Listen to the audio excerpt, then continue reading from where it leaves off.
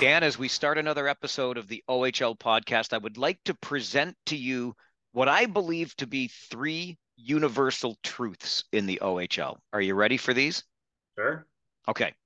Number one, the commissioner is always wrong. No ifs, ands, or buts about it. And he will be booed and booed heartily every time he tries to hand out a trophy or makes a decision at the league office. Number two, the Ontario Hockey League, despite attempt after attempt after attempt, is never going to work in the Greater Toronto area. And number three on your list of Ontario Hockey League universal truths is that no matter how the season starts or what you expect the season to look like, eventually the London Knights will find their way into first place. How am I doing on the universal truths? Well, I'd say pretty good. Gary Bettman probably has an effect on the OHL commissioner as well, so the booing's going to happen. I know London always ends up first, but they always end up in contention. They're always well. I'll give you top four. How's that? Okay. Yeah. All right. Oh, I thought you were going to add another universal truth. Yes, but London top four, opening on home ice when the playoffs roll around, et cetera, et cetera. That guy over there is Dan Mahar. You'll find him on Twitter at his name, Dan Mahar. I'm Mike Farwell at Farwell underscore OHL. And don't hesitate to send us an email, OHL podcast at Rogers.com. Lots of emails to get to on this episode, but we cannot start anywhere other than the Western Conference, Dan, and the battle for first place that was this past weekend between the Kitchener Rangers and the London Knights. I'm sorry to the other 18 markets in the league. We know you love your teams, and we'll touch on a number of them in the 45 minutes or so ahead. But all eyes were on the Midwest division this past weekend for what I called going into the weekend a showcase for the league. Unfortunately, it was more of a gong show than a showcase, in my humble opinion. Yeah, I might use the phrase anticlimactic in terms of a battle for first, in the sense that it really ended on a down note for from a competitive standpoint. Obviously, the London Knights played really well, sent a message across those two games to claim first place. But I think probably for the first 30 minutes of the Friday night game, we saw what we expected. A hard fought battle, good hockey both ways, close. Surprisingly, it was actually with the Kitchener Rangers ahead 2-0, them on a power play that turned the tides on that two-game set. Kitchener just went into a completely lazy mode, casual mode, got complacent, gave up some chances, gave up a goal shorthanded, just kind of let the wheels fall off at a time when they had a chance to put the game away. And from that point on, they never recovered. Dropped the remainder of that game, lost their composure a bit in the third. And then on the Saturday game in London, so it's much more of the same. Kitchener did not show up to play whatsoever. London kind of had their way with them, pushed them around a bit, embarrassed them a little. So yeah, it was a bit of a funny two-game set, but needless to say, London certainly claimed the victory decisively. On the point of what may have turned the tide in game one of the back to back on the Friday night in Kitchener and that shorthanded goal, the London Knights, we should point out, have now won 14 consecutive games. They're a little more than halfway towards the CHL record of 25 consecutive wins. But the way that they go about doing it, that shorthanded goal was their 18th shorthanded goal of the season, which is head and shoulders above all other teams. Not to mention on the other side of the special teams ledger, their power play is running up around 34, 35%, which is a remarkable number. There was a time in this league not long ago where if you were running 20 to 25%, you were doing really well. And anything above 25 was getting you into elite status. I would submit to you that this has changed a little bit, and 30% now is where you're running when you're doing really well. 35 obviously gets you to that elite status. But my point in all of this is I think it's actually a credit to the London Knights in the way they have found an area of the game that they can exploit. If you've got a power play and you work on your power play to be as effective as 35% efficiency, you're going to be successful an awful lot. And on the other side, your point about sort of that lackadaisical approach to the power play for the Kitchener Rangers when they surrendered the shorthanded goal, I think this is something that London has identified league wide, where you see teams they you hear it all the time. Penalty killing is where it's almost more fun because you're working harder out there. The idea as a penalty killer is to make the power play team work harder. And sometimes, if you're a little bit more passive in your penalty kill, those power play units get the chance to freestyle a little bit. And that's what helps them produce. The London Knights are not going to let you be lackadaisical for even a second. And there were numerous power plays for the Kitchener Rangers that I can look back on over the past weekend and see that you would never have known that London was shorthanded. That's how aggressive they are. And I think they've really found something that they can exploit in the league right now. Yeah, and you know, on the flip side of that coin, I think you know what London's doing. London is almost never out of position, and they're coming for you. They're going to get a PC every time. They're going to hunt the puck on the power play, on the penalty kill, or even strength. You know what they're doing. So what I was looking for in this two-game set from both teams was both teams trying to prove they belong where they are. Hard-fought battle, and I always say, you know, you forgive mistakes, you don't forgive a lack of effort. And I really felt from the midpoint of the game, the first game, that Kitchener's effort really sagged, and it was almost unforgivably low in game two. You referenced the power play and how it kind of hurt Kitchener more than it helped them. I think it's fair to note that with Philip Bouchard getting hurt early in game one, that didn't help. He kind of, the power play somewhat goes through him. They seemed in disarray after that, some personnel changes, and we're trying to figure it out. But at no point was there an adjustment to what London was trying to do, or even a recognition of what they were going to do, which shouldn't have been a surprise, Mike. We've seen it from London for years now, and they've seen it this year. We know what's coming. You just can't get casual. You can't get lazy. You can't be surprised by what's coming for you. And I felt like Kitchener looked that way consistently from the midpoint of game one on, and it's kind of disappointing for a first place team. But I'm assuming that that's going to be a wake up call, because you see what happens when you slack off against a team like that. Well, this was the battle for first place. I think it was billed the way that it was for good reason. A couple of, again, no disrespect to the other 18 franchises, but a couple of the premier franchises in the Ontario Hockey League, right back where fans remember them from 20 or so years ago when Corey Perry and Mike Richards were on the teams respectively. And here we are again coming into a weekend with first place on the line. Unfortunately, as much time as we've spent talking about some of the play in those games already on this episode of the OHL podcast, we can't spend a whole lot more time because what happened on Saturday in the rematch at Budweiser Gardens was, again, as I said, an absolute gong show. And frankly, not just an embarrassment for a team that loses 10-3 and, as you pointed out, got pushed around a little bit, but I would call this an embarrassment for the league, Dan. More than 100 minutes in penalties, six, count them, six fights in one game. Now, these weren't all heavyweight tilts, toe to toe, punches being thrown, but still, six fights. I mean, we know how the Ontario Hockey League feels about fighting. We all know the rules around fighting, how discouraged it is. You can go an entire season watching your favorite team and not see six fights the entire season. We had six in one game. And at one point in the third period of that game on Saturday afternoon at Budweiser Gardens, it took 15 minutes of real time to play 1 minute of hockey. It was an embarrassment. And the suspensions issued to Jackson Edwards, 2 games for the London Knights defenseman for taking a pretty clear shot at the head of Luca Romano, the rookie for the Kitchener Rangers, and then Matt Andonovski, the defenseman for the Kitchener Rangers, taking a pretty good shot cross-check wise at the face of Jacob Julian. Andonovski gets 3 games by way of suspension, but uh, dare I say that's the minimal fallout from, again, what was really a bad look for the league and kind of embarrassing. Yeah, I mean, watching that game, I mean, people talk about the referees losing control and whatnot. I mean, I look at that. I'm not sure what else the referees could have done other than start kicking players out earlier. But I would, in games like that, I would love to see, you know, when there's less than 10 minutes to go, if it's just a complete gong show, the ref has the ability to just call a game. And I know fans have paid to see 60 minutes, et cetera, et cetera. But at that point, they've been there for 3.5 hours. No one's seeing any hockey at that point anyway. It's out of control. And you know, I look at everything that happened. You talk about the Andonovski suspension. I think that is a good display of what happened with Kitchener.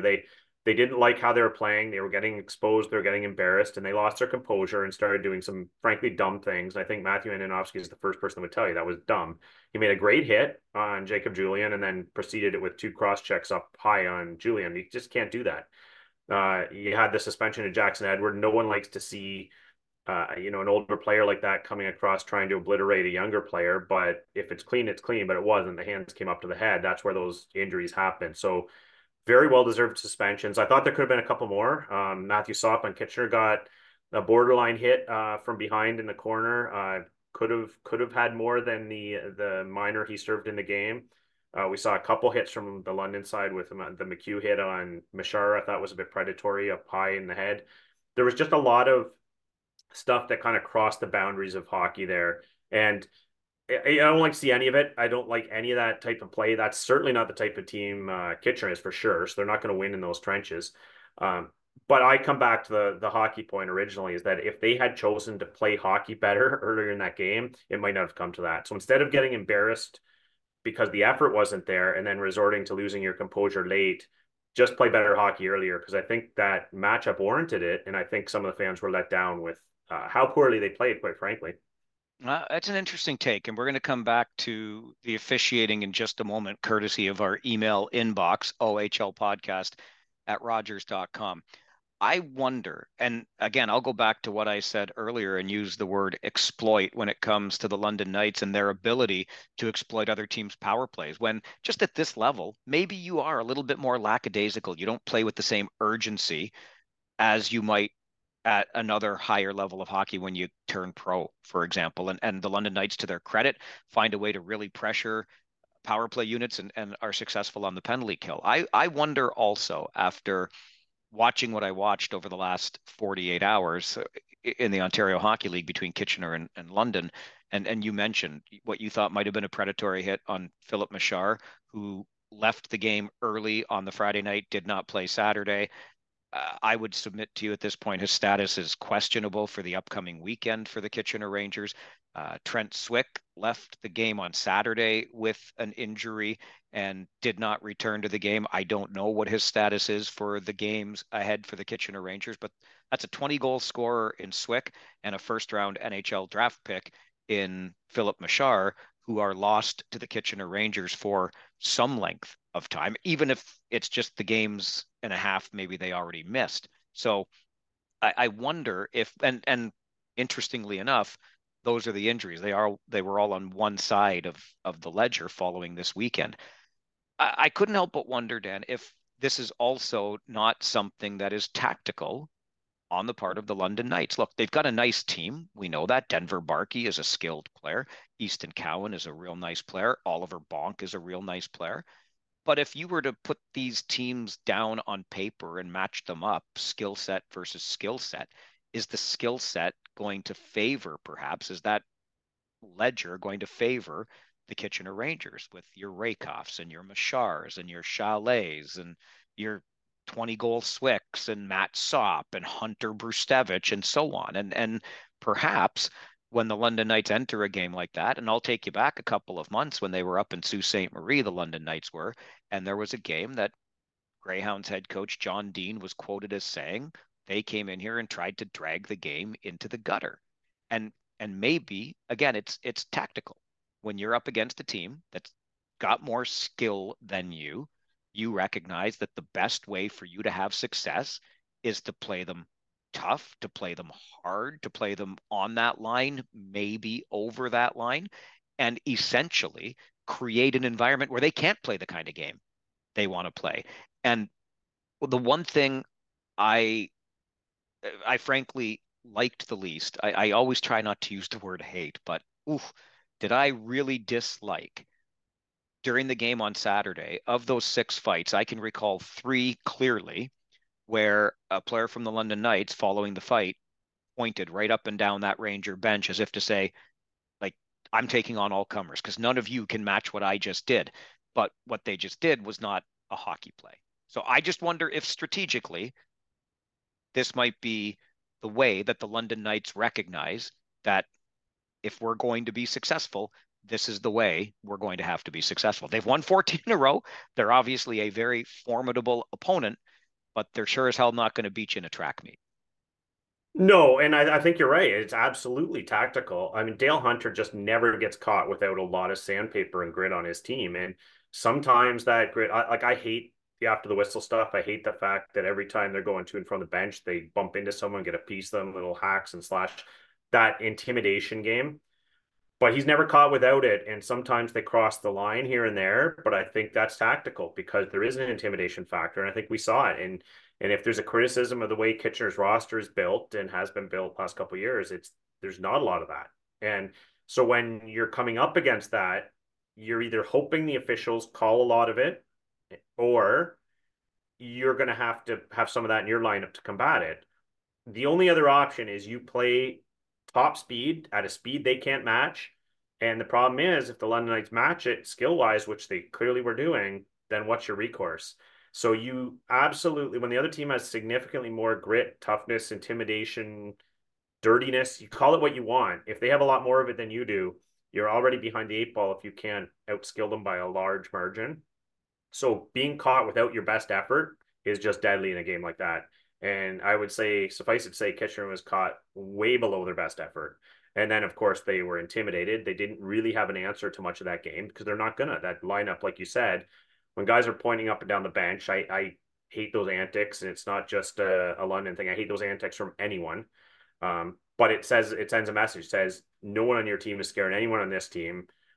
We own you in the physical department, and that's one of the key departments in a hockey game. So if you allow a team to own you in that department, you really better bring it in the other departments. And Kitchener did not this weekend.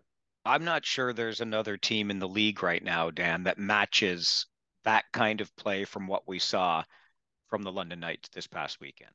I don't know. If there is, I haven't seen it yet, but I'm not sure that there is. And I think the London Knights have put themselves in a very good position to not only continue this run of 14 in a row, let's see how long the streak lasts, but also to position themselves as the team to go through if you want to get to Saginaw in May.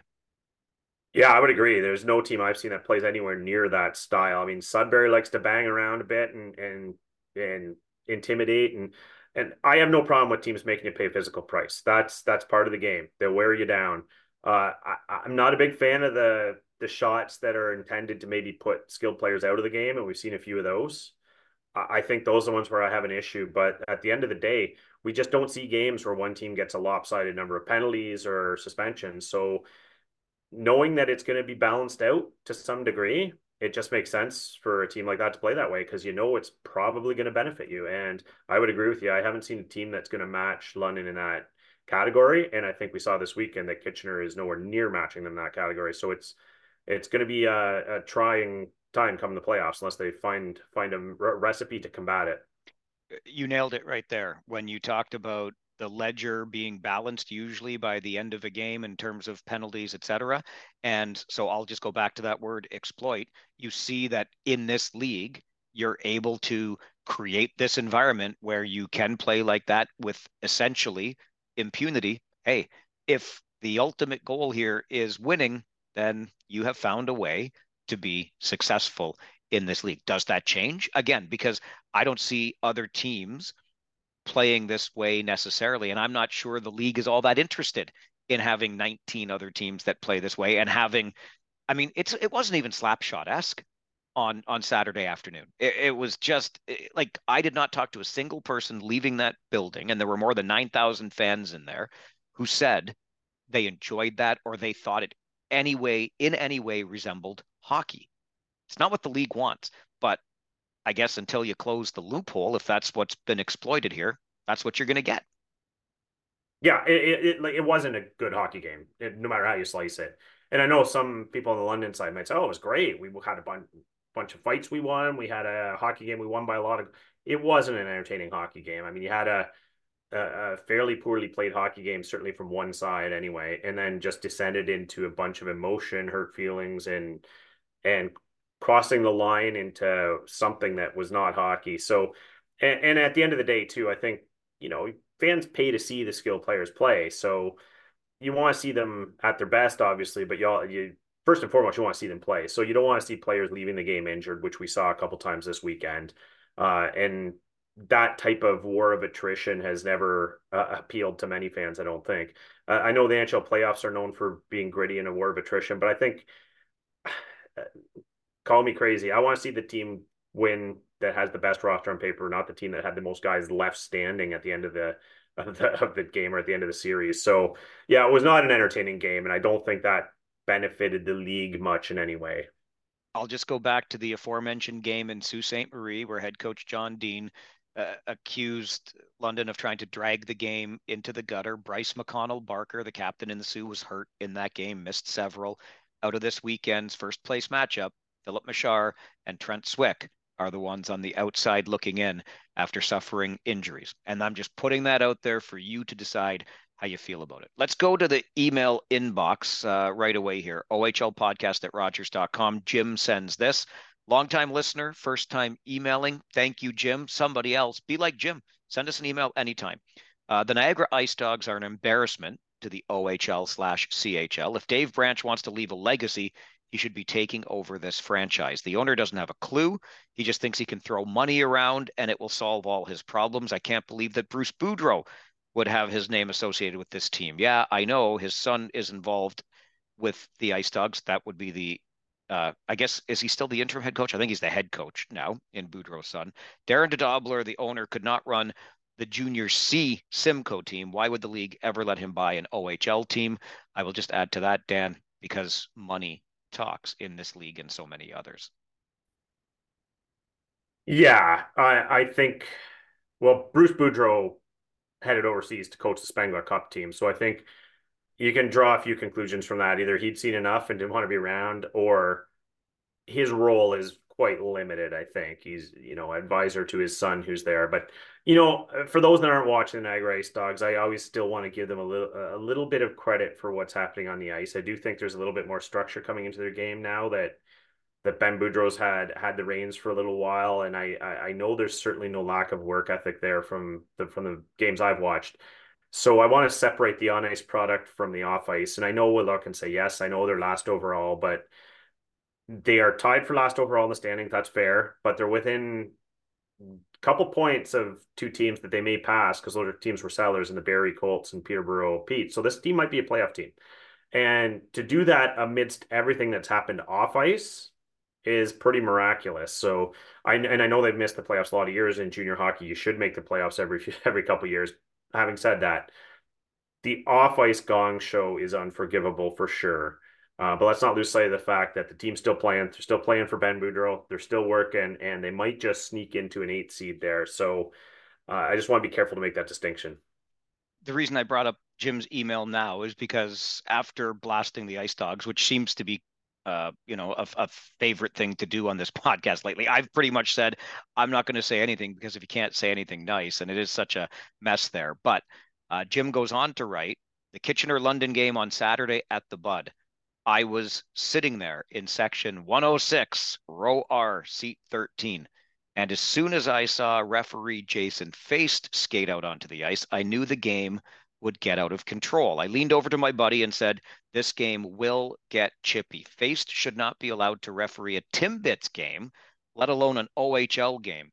Kimmerly wasn't much better, but I believe he's fairly new. Why the league didn't have the most veteran officials lined up to do the game is beyond me. That's it for now. Keep up the great podcast, Jim. Jim, again, appreciate the email to ohlpodcast@rogers.com. Dan, you touched on this earlier already, so I think I know where you stand, but do you want to expand at all on the officiating crew, which, by the way, yes, Kimberly's newer, but Feist and company, the Lineys, Arcan, and I'm forgetting the second one, but it was not the most inexperienced crew I've seen all season for sure. Yeah, Mike, I always, me, I really have a tough time blaming it on the officials. I know they're the whipping boys and women all the time for anytime anything goes off the rails, and you do see some poorly officiated games, and like that's obvious. We see some games where things are not called, things are ignored, and it gets completely out of control. I have trouble throwing them totally under the bus on that one, Mike, because I like to evaluate the calls, and there were a whole bunch of them, and I like to say, where did they go wrong here? Like what could they have called? And, just watching those two games, one live, one on TV, I said there was an awful lot of that stuff I was talking about after the whistle, like the shots on the way to the bench. I think those things absolutely have to be called. The punches in the scrums, take one guy, take a few of those things there. So there's a little game management things they could have done. Maybe as it started to get the score started to get out of control, maybe you throw out some 10-minute misconducts and some things to get guys out of the equation. Um, but in terms of how they actually called individual calls, I didn't have a whole lot of issue with the actual calls. I felt for the most part they got them right. The two guys who rejected, one for each side, I thought those were 5-minute majors. The ones that weren't, I thought they got right. They were 2 minutes or 4 minutes, and so I think aside from just over managing it and saying, you know what, I'm sniffing a problem here. Landon Sim, you're in the dressing room. Andonovsky, you're in the dressing room. Like doing some of that game management stuff that might be a little bit unjust. I have trouble totally throwing the refs under the bus on that game, Mike. I felt like it would have been nice if they had another mechanism to just say either, the next scrum we're calling this game, or if no one wants to go that to that extent, maybe they just warn the benches, say any shoves or punches thrown after any whistle from here on, those guys get games, which are possible suspensions. So you can do some of those kind of things. I know the refs don't want to over punish, but I think that's the only recourse they maybe had there. I didn't think they really got any of the individual calls wrong, but As much as I love bold ideas, Dan, I can't support the idea of calling a game with 10 minutes left, no matter what the score is. If the fans hate it that much, they're welcome to walk out. But I appreciate the boldness of the suggestion.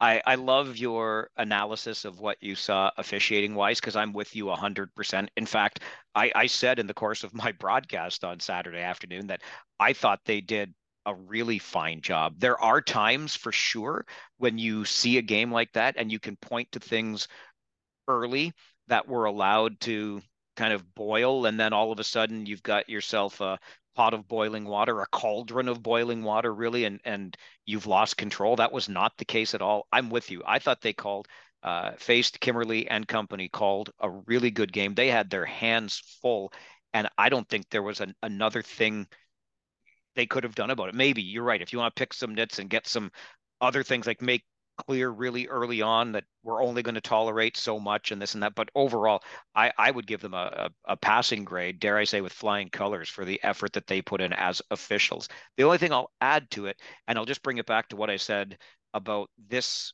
weekend home and home, which I thought would be, and frankly hoped, because I love the league, would be a showcase for the OHL. It was anything but. And fans like Jim, that's what they come away with now, right? He paid his money and went to a game in London to watch a battle for first place and came away saying those refs sucked and they don't belong in the league. I think that's the furthest thing from the problem here. But if you're the Ontario Hockey League, what happened in that game?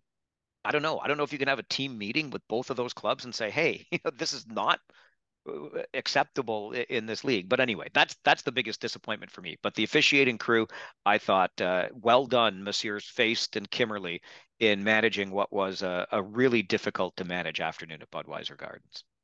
yeah, honestly, like if I'm looking for someone to blame, like I blame the players who didn't really bring it, who had an opportunity on a big stage to bring it there. And I don't like seeing any games dragged into the gutter when you have two good teams like that going at it.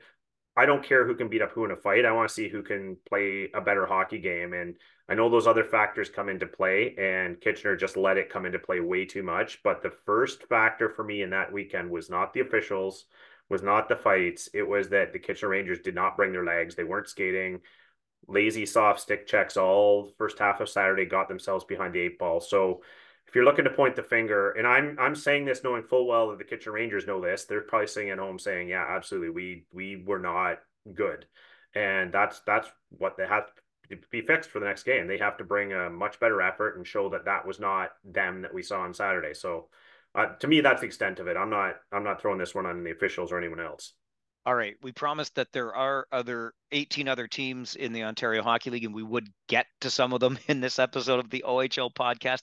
I don't know if fans in Brantford placed an order through Amazon Prime, because it certainly has arrived early. But don't look now, OHL fans. While we're talking about this battle for first place in the West, the Brantford Bulldogs have arrived ahead of schedule, in my opinion. Look, they've been lurking around the top four for several weeks now. They flirted with first place just before we recorded last week's episode. And as we begin this week, the Brantford Bulldogs sit atop the Eastern Conference. Now, it's a narrow margin because the Eastern Conference is ridiculously tight, but 52 points for the Brantford Bulldogs, 51 for the Sudbury Wolves, 50 for the North Bay Battalion, and then those sneaky Oshawa Generals in fourth place with 48 points. But for starters, Dan, how about those Brantford Bulldogs, Nick Lardis and company, lighting it up in the Telephone City? Yeah, the Brantford Bulldog, they're taking a page out of the London Knights book, right? I know we've talked a lot about London Knights, but how many teams do you know have a sell at the trade deadline and get better? London does it routinely. Credit to the Brantford Bulldogs, the coaching staff, Jay McKee and his staff, and of course Matt Turek, the GM, made a couple really savvy moves to rebuild that pick cupboard. Sold in a year when they were in contention. People said, well, yeah, they're the top second or third in the conference. Sold off some players, so now they're going to fall. Well, they've actually risen to first since those trades, and just some incredible efforts from some of the young guys. And I know while we're on the Brantford topic, Mike, you have to mention like so you've seen what we're getting out of draft eligibles like Merrick Van Acker had another big week, but a guy that's just been on my radar all year and probably not getting enough credit is a 16-year-old and Jake O'Brien. It's like running at over a point a game. Eighth overall pick in the draft, in my opinion, should have gone higher. I thought he was a top 3 or 4 pick for sure based on what he did in the OHL Cup last year. But how many 16-year-olds on a team like that? It's not really a high scoring team per se, but putting up those kind of point totals, 30 assists already in 35 games, just incredible for a 16-year-old. But when you get that kind of improvement and development up and down the lineup, are you picking anyone over the Brantford Bulldogs, Mike, as a guarantee? Absolutely not. But you know what? I'm not picking anyone as a guarantee in the Eastern Conference. Thank you very much because it's not only tight, but I still think wide open because even the teams that added don't intimidate me to the point of a Saginaw Spirit or for different reasons that we just talked about the London Knights in the West. Like nobody really scares me. No disrespect to the teams that made some moves, but I think the East is still wide open.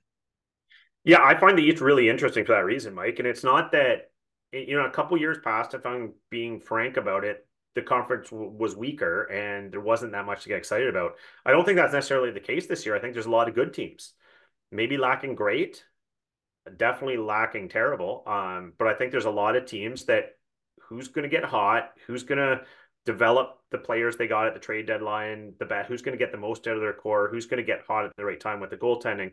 But I look at that conference and up and down it, Mike. There's I don't want to say 10, but there's 7 or 8 teams that I think could beat anyone on any given night, and that makes it really interesting in my mind. Anyway, I look a lot of good core groups there, and I think the playoffs are going to be a lot of fun to watch in the East.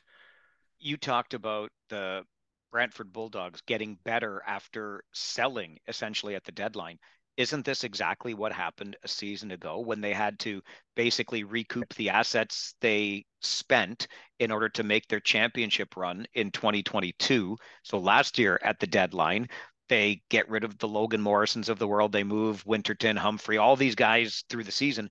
And then the trade deadline comes along and they became affectionately known in Hamilton as the misfits, right? You've lost all of your veterans. You know, by the way, that you're not staying in the city, so you're kind of half home in Hamilton, and the team went on a tear, and really they were in contention to open on home ice in the Eastern Conference last spring for the playoffs, but they tailed off just to the end and didn't end up with that, and then ended up getting knocked out. But what a story it was, and they had me believing last season. But credit to Matt Turek for sure. And you mentioned the coaching staff already with Jay McKee and Andreas Carlson and company. They're just getting tremendous value out of these players. But what a debut season in Brantford for a team that, well, the city says it wants to have there, and what a way to endear yourself to a rabid fan base. That's a fun place. It's a small place, but it's a fun place to watch a game. And full marks to the Brantford Bulldogs for what they're doing. First place for now. That's obviously subject to change within a matter of a game or two, but they are right there in the mix and deservedly so for the way they're playing. Okay, we mentioned the Oshawa Generals and fourth place, 48 points. Listen, You mentioned it in our text notes this week, Dan. I'll just shift aside here a little bit on the bandwagon because there's lots of room. I called this a week ago. I said these sneaky Oshawa Generals were, 11-3 in their past 14. That was a week ago. They've just been continuing that torrid pace over the last essentially quarter season. This team is running as about as hot as they come. If not for the London Knights, we'd probably be talking about the Oshawa Generals. Oh, absolutely. And sneakily, like you said, right? They had a bit of a disappointing first patch of the season and then just steadily have been laying in the weeds since. And now I think suffice to say they're out of the weeds. They've been steamrolling a lot lately. And even the other night, 5-0 win over the Windsor Spitfires on paper, you think, wow, that has another steamroll. Well, no, I think watching bits of that game, it wasn't actually Oshawa Day game. It's far from the best they've played in the last couple of weeks. And that to me is the sign of a good team when you can actually have probably your C, B minus game and still hang a 5-0 on a team.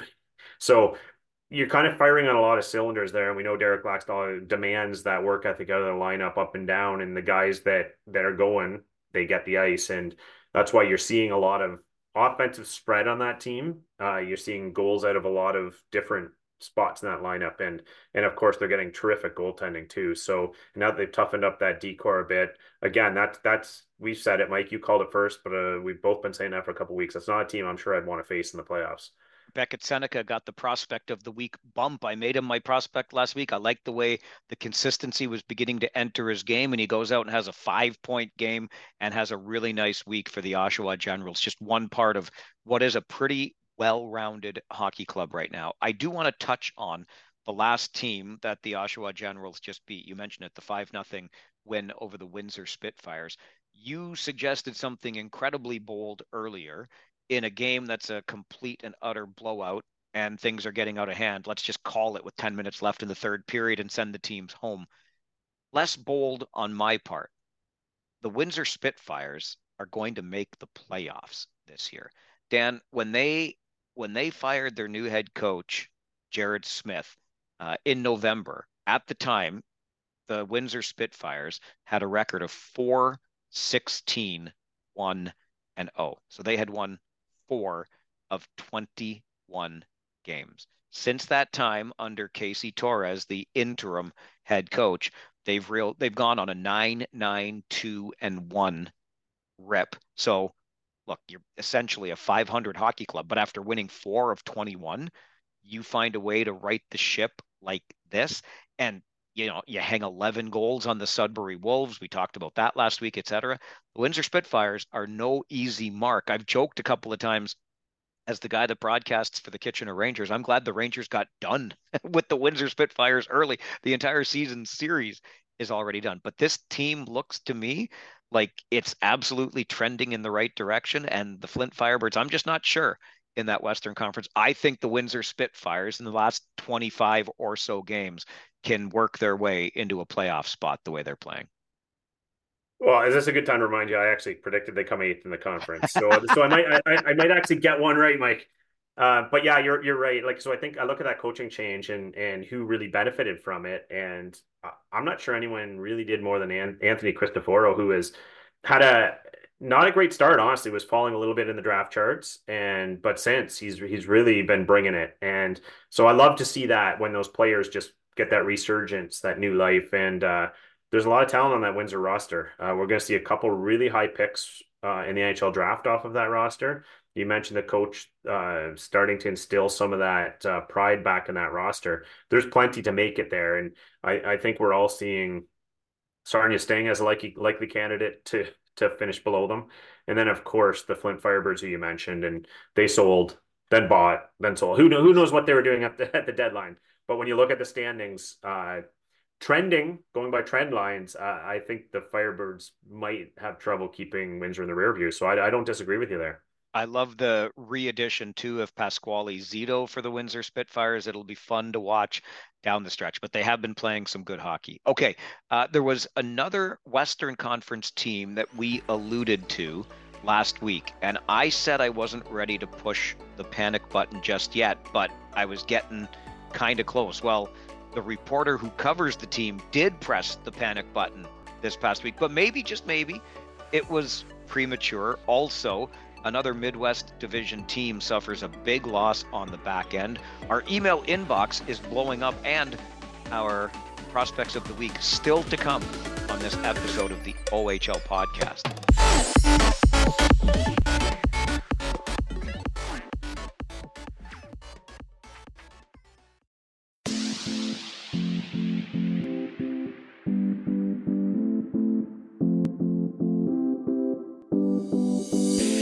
Dan, I mentioned last week that I was keeping my hands in my pockets so that I wouldn't reach for the panic button with regard to the Owen Sound attack, who went out and added at the trade deadline and then lost four in a row. And I'm thinking, boy, oh boy, and they had the tough Eastern swing coming up, and you figure, what the heck is going wrong there? Well, their beat reporter, guy I love, writes for the Owen Sound, Sun Times, Greg Cowan, actually did tweet the panic button when the power rankings came out, and the Niagara Ice Dogs were ranked higher than the Owen Sound attack. Maybe that was the wake up call the Bayshore bunch needed, but the Owen Sound attack had themselves a real impressive swing through the East. They did, Mike, and I mean, like, so this is one where I'm probably gonna not come out looking too good on my predictions because I don't want to sound second in the conference. Having said that, there's still plenty of time for them to make a bit of a charge up, and they really added at the deadline. So I really like the composition of that roster. Great weekend, obviously, when you go east and get three. I'll still raise a little tiny alarm bell though that felt like we're relying pretty heavily on Carter George and Corbin Bodery got in the game there too. Still too many chances being surrendered for my liking for that Owen Sound roster and the way it's built when they looked to me like they were fortifying the back end and the goaltending to try and win some of those grind games and let your top line pull you through. And we saw what Colby Barlow did this weekend. So they have the pieces, but I can't imagine Darren Rumble's too happy with the number of chances being surrendered there, and winning the 6-5 game in Ottawa as an example. I don't think 6-5 is the score they're looking for, so we'll see how that materializes down the stretch. But positive signs with still a trace of alarm there, Mike. They give their coach a heart attack, the former OHL and pro defenseman in Darren Rumble, with, yeah, games like they played in Ottawa. But what an incredible finish for the Owen Sound attack to pick up that 6-5 win. Overtime can be so much fun if we don't play it like a possession game, right? Let's just let the boys out there and freestyle a little bit. Yeah, well, you talked about my extreme idea before ending the game, which I was only half serious. I just want to give the refs a mechanism to end the gong show. But talk about a new idea, the possession game. So the NHL is toying with the idea of not letting teams bring the puck back over center in overtime or out of the zone. Can't leave the zone. Whatever the rule is, I'm for it because when it becomes just a big possession game, it really limits the chances. So they always say coaches find ways to ruin excitement, right? Because that's their job.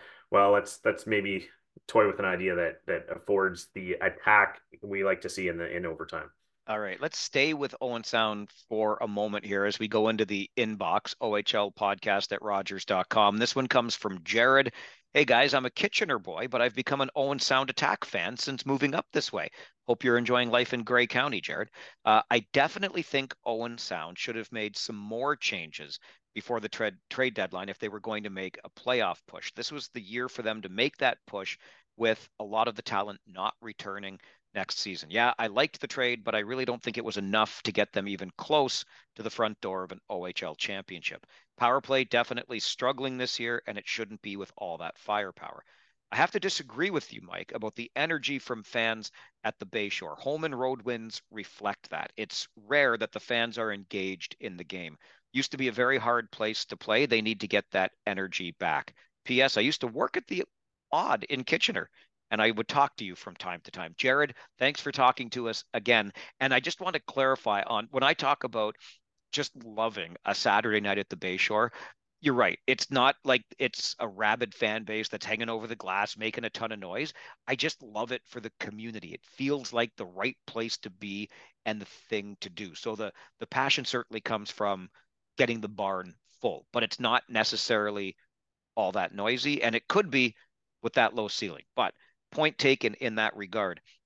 more to the point here, Dan, what Jared's getting at is really interesting when it comes to the trade deadline. I mean, if you're going to be adding, are you adding simply so that it's not an easy path for, in this case, maybe the Saginaw Spirit in the West? Or are you adding because you're saying, hey, we believe we have a championship shot? I mean, all things being equal, when the dust settled on the trade deadline, it is a long, hard road for the Owen Sound attack, even with the players they added. Yeah, and I think fans don't always look at the full dynamic that GMs have in front of them, right, Mike? So you talk about like looking at things in a vacuum, saying, "Oh, yeah, on paper we're good, we should go for it." But then you look at the bigger picture in the league and say, "Yeah, but there's two or three teams we really don't have a chance against. So do you sell? What do you do?" But I think a lot of these GMs in cases like Owen Sound this year feel painted into a corner because of what Jared references, right? They're losing a lot of their core next year. So if you give up on this year, you're also not going to be contending next year, and probably even the year after is going to be iffy. So do you wave the white flag or do you go all in? And when you trade a player like Nico Addy, your first round pick from this year, you're kind of going all in, right? So I don't disagree with Jared in saying that maybe they should have added a little more because clearly it wasn't enough. But I can tell you this much: that had to be a really uncomfortable position for GM Dale DeGray to be in, because you're looking at it and you're saying, yeah, everything lines up for we really should go for it this year. But there's got to be a whole bunch of seedlings of doubt in your mind when you're looking at Saginaw and London and Sioux and Kitchener and saying, odds are one of those teams we're not getting through. So are we wasting assets to go for it this year? It's a tough call. You pick your poison, I guess. And looks to me like what Jared's saying is that he picked his poison, but only a small dose. So I don't know. I can't say I disagree with Jared. I'm not sure they went all in enough once they decided that's the side of the ledger they were going on. Yeah, it's an interesting way to look at it. The one thing I would add is I'm not so sure I am as down as Jared is on the prospects of players returning next year. I think Owen Sound may get players back that they can move to recoup some assets. But the problem with that is then they're still looking years down the road again as they begin sort of a rebuild. And that takes away something that I think is underappreciated in the league, Dan. And that is adding to a roster, fine tuning it maybe so that you can get into the playoffs and get some playoff experience. Maybe you get lucky and you win a round, but we know even at this point of the regular season, I know the 2 points are worth the same in the standings, but there's something about the games that battle test you more, accelerate your development, et cetera, teach you to play in much higher pressure situations, which only bodes well down the road. So you could make the argument that that's what Dale DeGray was looking to do. Let's see what they can do as they have more pressure-packed games down the stretch into the playoffs, where Owen Sound will absolutely be. Do they pull off an upset, et cetera? The only thing is, I don't think all the playoff experience they gain this year will be around long enough for the next cycle for the attack. But don't underestimate, is my ultimate point here, the importance of the experience that you gain and the acceleration of a player's development in games that have more pressure attached to them. Simple as that. Yeah, excellent point, Mike. And I would go take a step further and say not just the experience they're going to gain from going through this, but the experience they added. So when you add a Connor Smith, you're doing it for the playoffs, right? You're not obviously you care about the regular season. You want to get in as good a slot as you can, but let's not panic about how things go down the stretch, because the job is to get in, and that's when those players theoretically step up. And I think when we talked about the Brantford Bulldogs earlier, and I think we saw it with the Mississauga Steelheads last year when they made some moves at the trade deadline, shipped out some veterans, continued on pretty well.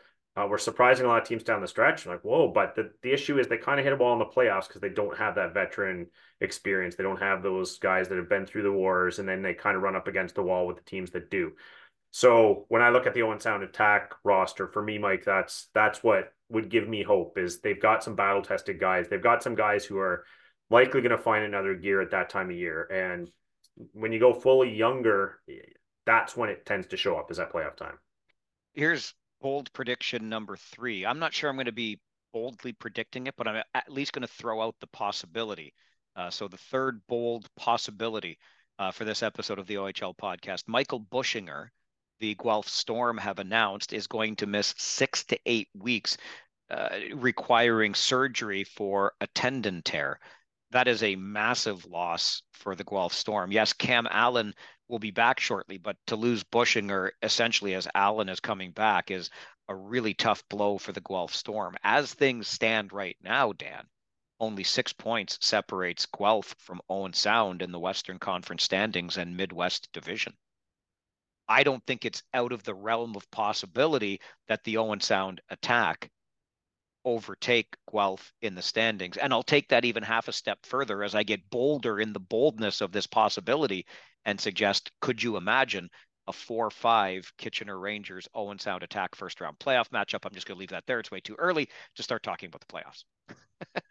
Yeah, no, there's a lot of potentially intriguing series in the Western Conference and the playoffs too. But I'm with you. Bushinger just a huge loss for Guelph. They've had a bit of a hard luck year, like you said. You're finally about to get Cam Allen back, and then you lose Bushinger, who is pretty much the engine of that team this year so far. I know 6 to 8 weeks should be back in time for the playoffs, but tendon injuries like that and surgery, you never know what capacity he's going to be at. Not going to be able to do a whole lot of work while he's off. So I hope I'm wrong. Hope Guelph Storm managed to troop through this, but it's been a bit of a tough year for them, and which is why you didn't see them go all in at the deadline, I don't think. All right, let's get back to the email inbox for one more. Elam writes to OHL podcast at Rogers.com. Hey guys, so the solution for Mississauga not having any fans going to their games is moving the team 10 minutes down the road to an arena that once housed an OHL team, but that team left because they also didn't have any fans going to their games. What am I missing? Love the show, Elam. Elam, thank you for listening to the show. Thanks for the email. Dan, what is Elam missing? No, it's fixed, Elam. They're good now.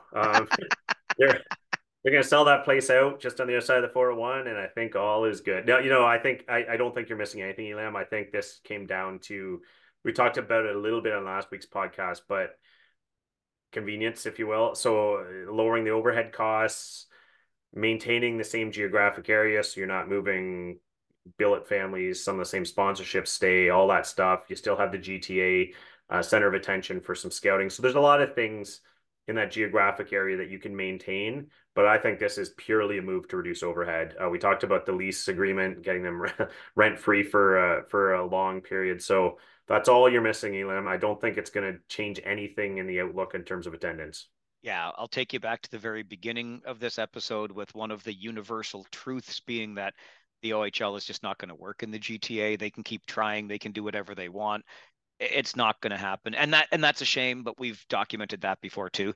And also earlier in this episode, I said, follow the money. It's all about money. It's a business after all. And you just touched on it, Dan. The overhead costs being reduced, so you're not losing as much money, being able to maintain some sponsors because you're in the same essential geographic area, so you continue to make a little bit of money instead of starting all over in a new market. I, I would submit to you, make this the fourth. I don't know how bold this prediction is, but make it the fourth prediction anyway in this episode. I didn't know this was going to be the prediction episode, but here we are. In my lifetime, I don't know about my working lifetime in this league. I don't know how many of those I've got left, but certainly before I shake free of this mortal coil on Earth, the Ontario Hockey League will abandon the GTA. We'll just go find markets where it works better. That's my guess. But for now, show me the money.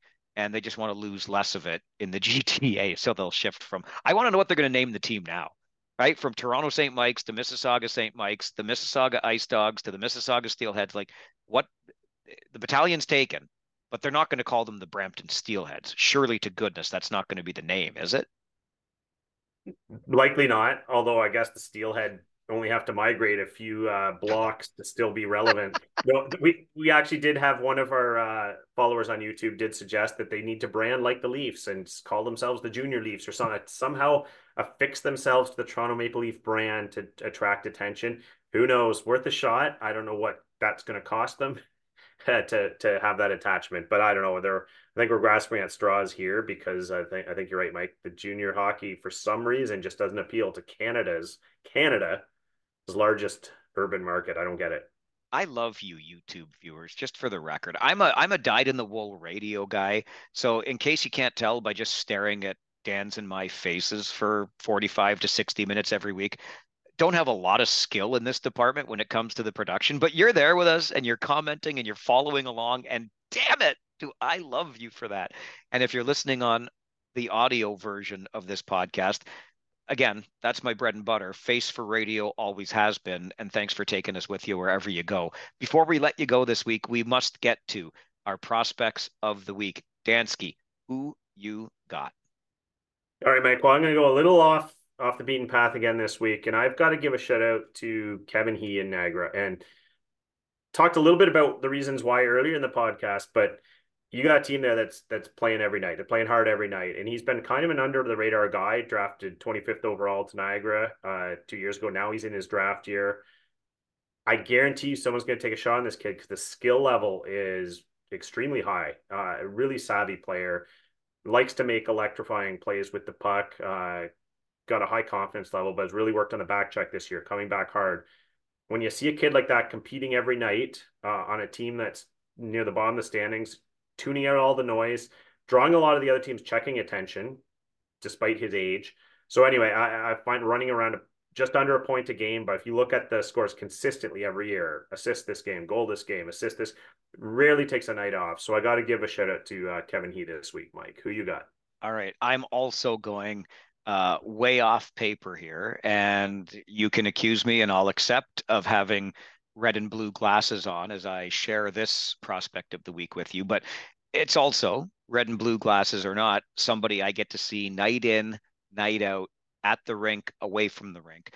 I'm giving my nod this week to Luke Ellenis of the Kitchener Rangers as my prospect of the week. You talked about the skill that Kevin He brings, and that goes without saying. I'm not trying to diminish what Luke Ellenis brings, but it's not the same skill. However, it's the effort that is there. The hands are coming. And the best part about it is when you watch Luke Ellenis, like I'm privileged to do every night in this league when he plays, he's in the right places. It just hasn't translated to the points yet, but he's putting himself in the right places. So he's got the hockey IQ.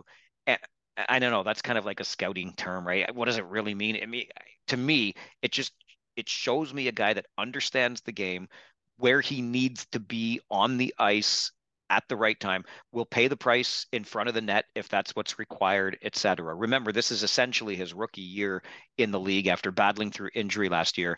And in a weekend that dominated our conversation early in this podcast, that was a complete and utter write-off for the Kitchener Rangers. Luke Ellenis never quit for 120 minutes of pretty devastating hockey for the Kitchener Rangers. This young man was still out there giving it his all until the final buzzer. So I think I believe sincerely that not in the top 3 rounds, but somewhere later in this June's draft, you're going to hear Luke Ellenis's name called. And I think a team that does that, makes that pick, is going to be getting a pretty fine hockey player.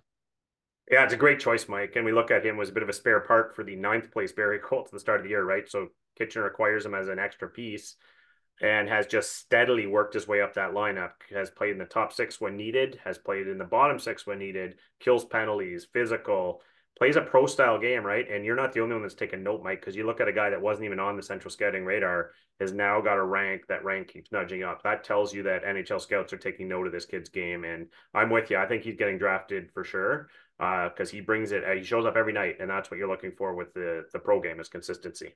And the games only increase in pressure and meaning from here. So we'll see how he continues to fit in to that Rangers lineup as the push for the playoff continues. Okay, let's hope, Dan.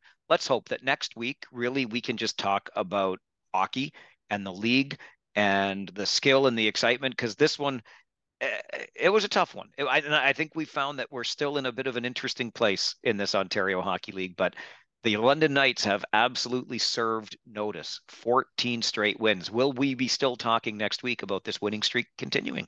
Who knows? This wasn't supposed to be one of the all-time London Knights teams, but it's turning into it, isn't it? It's not easy to win 14 games in a row in this or any other league. Just ask the Edmonton Oilers. How much fun has that been, by the way, huh?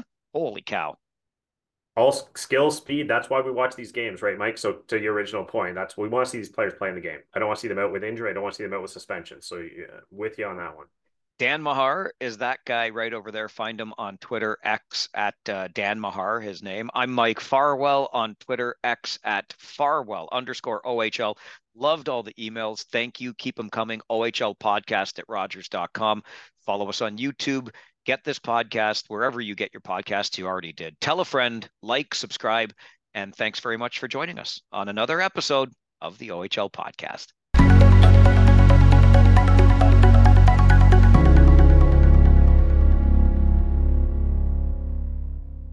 Hi, I'm Logan Anderson, host of the Say the Damn Score podcast. On my show, I deep dive into the sports broadcasting business by, you guessed it, talking to sportscasters. The show has featured big names like Bob Costas, Kenny Albert, and Vern Lundquist, as well as many up-and-coming broadcasters who you may not know yet, but you will know soon. Whether you're looking for professional development as a sportscaster, different career paths, or if you just want to be entertained by hearing some of the best storytellers in the world tell their own stories, this podcast is for you. You can subscribe to the podcast on all major podcast platforms, or you can visit our website, saythedamnscore.com. Another Sound Off Media Company podcast.